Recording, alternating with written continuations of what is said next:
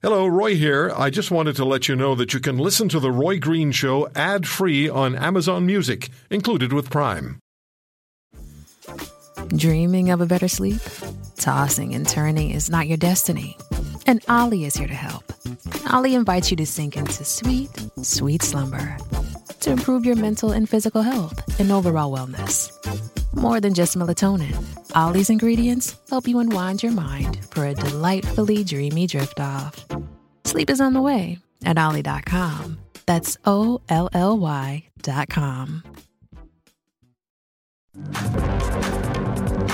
In 2022, listen to these numbers, please, ladies and gentlemen. 18.4% of people in the 10 provinces of this country lived in a food-insecure household. That amounts to 6.9 million people, including almost 1.8 million children, living in households that struggle to afford the food they need. Nobody can walk away from this. You cannot turn your back on this. 1.8 million kids living in households struggling to afford the food they need. And this is a considerable increase from 2021. My guest is the co-author of a comment titled, "Food Charity Will Not Fix Food Insecurity." Our guest is Professor Valerie Tarasuk at the Department of Nutritional Sciences at the University of Toronto, founding investigator at Prof, a research program studying food insecurity and how to reduce it.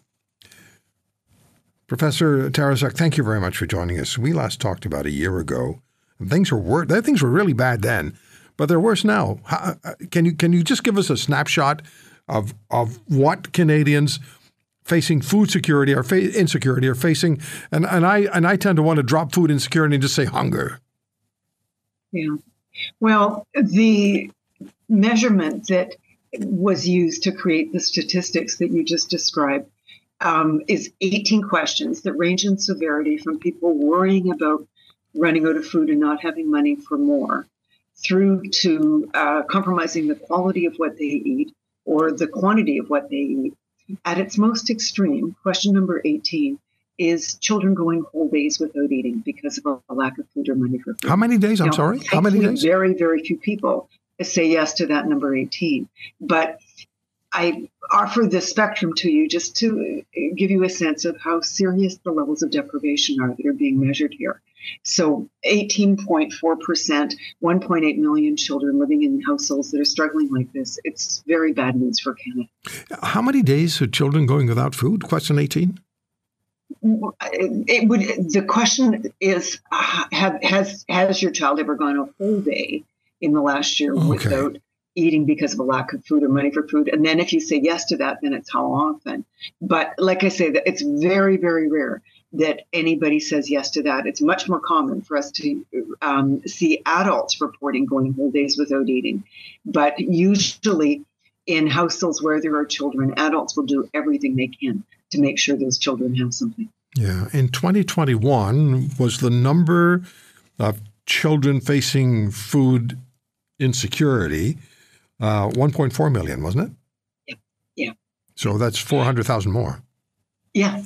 Actually, more than 400,000 is the increase. I mean, it's terrible because the rate of food insecurity rose substantially between 2021 and 2022. And most of that increase is families with children. Yeah.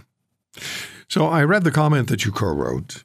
And in the comment, you indicate the Prime Minister insists that a program of his government is fulfilling the government's priority of, quote, making life more affordable for Canadians. And you wrote, the federal approach and food policy is deeply misguided because Ottawa assumes food charities are resolving hungry Canadians' food needs, and that's not happening at all.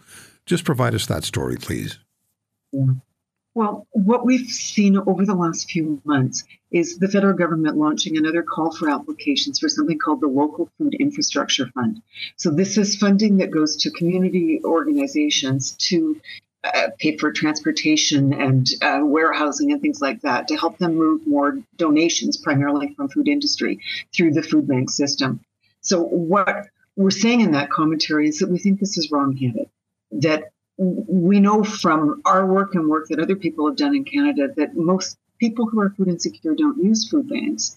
And those who do are not rendered food secure by the act of obtaining food charity. So for the federal government to be leaning so heavily on charities right now to try to mitigate this problem or manage this problem at the community level, it's really a bad idea, because there's nothing that we know to suggest that they're going to be capable of managing the situation. I mean, they haven't been able to keep the problem at bay, and they're not going to be able to. And, I know that might sound harsh to some people, but I'm not saying anything that food bank operators haven't been saying for years. I mean, they've repeatedly said this problem is bigger than us. We need policy changes to go upstream and deal with the drivers of this problem, not more food charity. But sadly, we're not seeing that from our federal government yet. And the federal government keeps cheering itself about, patting itself on the back about the Canada Child Benefit, providing more money to the lowest income households. How helpful is that?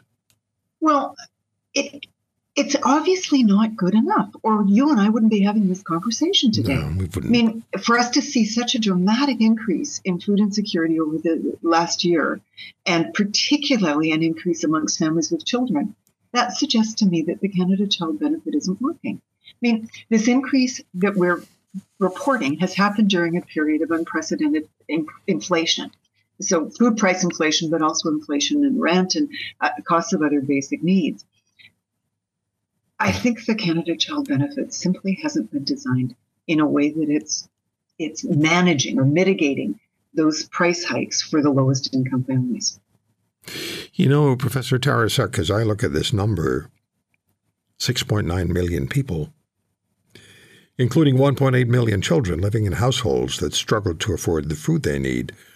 If we took all those people and put them in a city, you'd have pretty close, if not in fact, the largest city in Canada. Yes, absolutely. Absolutely. And remember, we're only talking about the 10 provinces, and the way the data are collected for this particular survey, they don't include people living on First Nations reserves.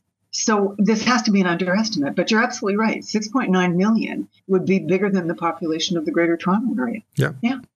We're talking a huge number of people. Yeah, what kind of headline would it be if all of a sudden you had, I went on the air and I said, everybody in the largest city of Canada is going hungry? Yeah. We wouldn't be talking about anything else. No.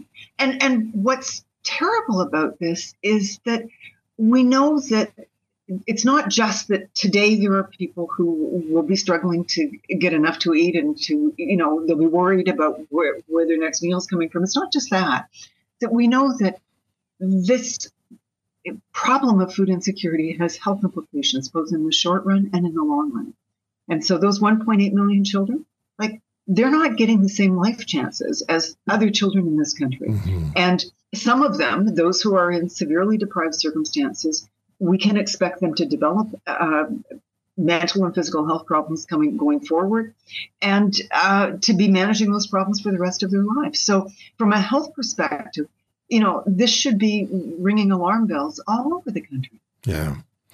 Now, this isn't abstract to me. I actually lived that when I was a kid. Yeah. So let me just come back to the issue of the food charities, Professor Tarasuk, and in that piece that you co-wrote, you say that food charity as a strategy, it's desperation for food insecure Canadians. It's not the answer. It might be a temporary fix for a day or two, but it's not the answer. Where does it fit into the entire picture, and what has to happen? What has to happen? Well, what's disturbing about food charity as it fits in the entire picture, I think, is that right now it's all we're doing. And that's been true for decades, right? The first food bank appeared in Canada in 1981. So we're well past 40 years now. And it's concerning that we continue to lean so heavily on community-based charitable food assistance programs to try to manage this problem. I mean, obviously they can't, or these numbers wouldn't be continuing to rise. But it's a problem, because right now, if someone is unable to afford the food they need, that's the only thing they can do. It's all anybody offers. And we've heard reports for weeks, months now, of food banks in major centers saying they're absolutely overwhelmed with demand. They can't keep up. People are turning for help because it's what they need to do, but it simply isn't enough. So we really need to see, especially at the federal level, we need to see a strategy now that is a bit more evidence-based and more enduring than simply, putting up a fund for food banks to buy more refrigerated vehicles. Yeah. I was just thinking as you were speaking that in some ways, this is an easy crisis, relatively easy crisis to hide, because people don't want to talk about it. People are struggling, don't want to talk about it. Yes. It's very difficult to have your neighbors or even your family know that you can't afford food. That's tough. And it's a very difficult thing to do. And you point out again in this piece that you co-wrote, having a job alone isn't enough to resolve food insecurity for many people in this country. By our estimate, about 2/3 of households that are food insecure are reliant on employment incomes. Probably many more than that receive some employment income, but about 2/3, the main source of income is employment. And you're absolutely right. This is a very stigmatized, a very humiliating condition to be in, right? Yep. So you're right. If Statistics Canada wasn't collecting these numbers, we would know very little about the extent of deprivation in our society, because it is something that's largely hidden. And the numbers of people turning up in food banks, food banks are the canary in the coal mine on this problem, but those numbers are small relative to the magnitude of the problem in the country overall. Do you think the numbers will get worse? I don't know. What's interesting, the data that we're talking about today were collected people were interviewed between January and June of 2022. And we know that was a period of very, very high inflation. What's happened in the last little while are a couple of things. Like last month, people who were eligible received what the federal government called the grocery rebate, right? Another GST credit. So a one-off payment, but still a couple of $100. Yeah, public relations exercise. Sorry. I think it's a public relations exercise, but anyway. Well, so they got that little bit of money, but then in July, the Canada Child Benefit increased because it was indexed to inflation. Mm-hmm. So it increased by 6.3 or something %. Mm-hmm. So, this month, people who are low income and those with children will be doing marginally better than they were last month. If you want to hear more, subscribe to The Roy Green Show on Apple Podcasts, Google Podcasts, Spotify, Stitcher, or wherever you find your favorites. And if you like what you hear, leave us a review and tell a friend. I'm Roy Green. Have a great weekend.